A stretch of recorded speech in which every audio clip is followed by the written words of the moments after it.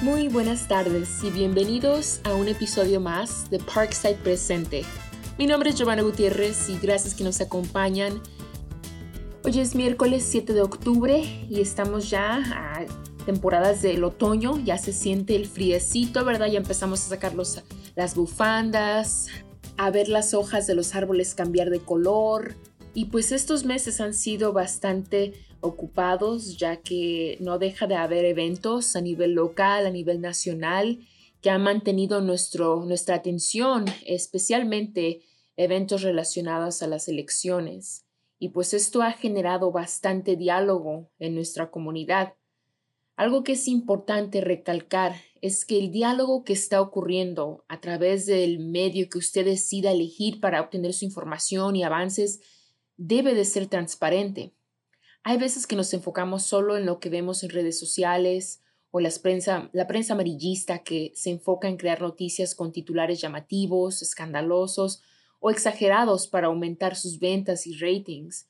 Y aunque por lo general estos medios de noticias no siempre cuentan con todos los datos y evidencia, mucha gente se alarma o toma sus consejos a ciegas. Entonces, nuestra meta ha sido y siempre será que la comunidad se sienta mejor informada y nosotros poder apoyar para poder distinguir entre medios confiables, especialmente en el aspecto de la pandemia y de las elecciones.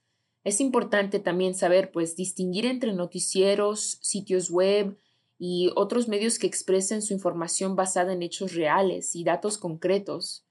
Estamos pasando ahorita por momentos difíciles en cuanto a política y esto también hay que tomarse en cuenta para otros temas como la pandemia. El diálogo es clave, ¿verdad? Y el estar dispuestos a escuchar a unos a los otros puede llevar a un mejor entendimiento. Fíjense que tuve oportunidad de ver un documental hace unos días que me dejó muy sorprendida y en él se exponía cómo redes sociales y compañías como Facebook, Instagram, Google, entre muchos más, están al frente de todos los tipos de anuncios e información que recibimos día con día por nuestros dispositivos electrónicos. No es por accidente que estemos leyendo sobre un tema y después veamos anuncios relacionados a estos temas. Estamos viviendo en una era donde la tecnología ha rebasado la capacidad de poder quebrantar estas cadenas que nos unen a nuestras redes sociales. Este aspecto es lo que está influyendo mayormente en la manera de cómo percibimos las elecciones en general en Estados Unidos. Tuve oportunidad también de visitar sitios web como Voto Latino, donde tienen una cifra muy impresionante en cuanto al número de latinos que son elegibles para votar en estas elecciones del 2020. Y la cifra que ellos dan es de 32 millones de latinos que están disponibles a votar para estas elecciones. Esa es una cantidad enorme. Entonces, el día de hoy quiero enfocarme en 5 razones por las cuales debe usted votar si es elegible para votar. La primera es, pues, voten por el futuro. Si les importa el clima ambiental, recuerda que compartimos en el episodio anterior con nuestra presentadora Yesenia Funes que el 85% de la comunidad latina le importa este tema, ¿verdad? Si están pensando en cómo poder pagar sus préstamos de colegio o están esperando tener aseguranza y poder tener acceso a seguros cuando lo necesiten, voten por líderes que estén dedicados a resolver estos problemas por ustedes y sus generaciones. Entonces, la primera razón es voten por el futuro. La segunda razón es voten por su comunidad.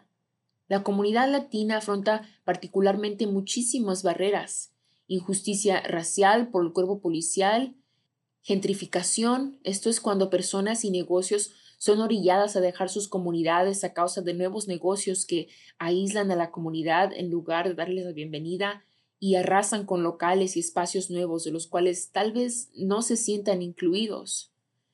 Acceso a vivienda, seguridad de empleos, segregación de escuelas públicas, redadas de inmigración.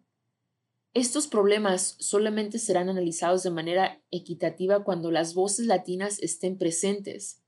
Esto significa ir a votar y apoyar a candidatos que entiendan la comunidad y los problemas que afrontamos. Entonces, este segundo punto es voten por su comunidad. El tercer punto es voten por los que no pueden votar. Muchos de nosotros conocemos a alguien que por su estatus legal no pueda votar, pero ellos merecen una voz en nuestro gobierno. Si eres elegible para votar, vota por aquellos que no pueden y elige a líderes que les importe el futuro de todos, no nada más de unos, ni de los que son elegibles, ni de los que son ciudadanos, ni de los que son residentes, sino de todos. Todos somos parte de nuestra comunidad, entonces, así es que es importante que votemos por aquellos que no tienen esa misma voz para poder presentarse a las casillas y entregar o mandar su voto por correo. El cuarto punto es voten por el progreso del país. El año 2020 ha sido un año muy difícil y nuestra comunidad afrolatina también ha sido víctima de la brutalidad policíaca. Nuestra comunidad también se ha visto afectada de manera desproporcional en cuanto a la pandemia, y esto ha sido a causa del mal liderazgo.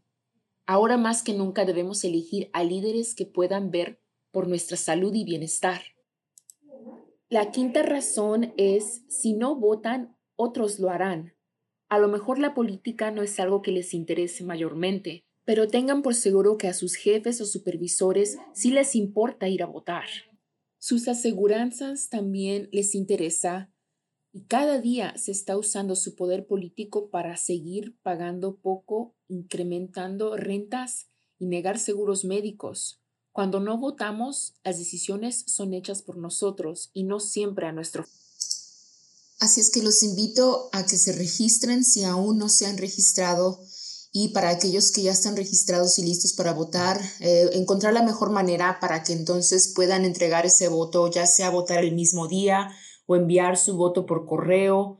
Va a ser muy importante que se tomen las medidas adecuadas este año para estas votaciones, para que todos los votos sean contados y para que podamos alzar nuestra voz.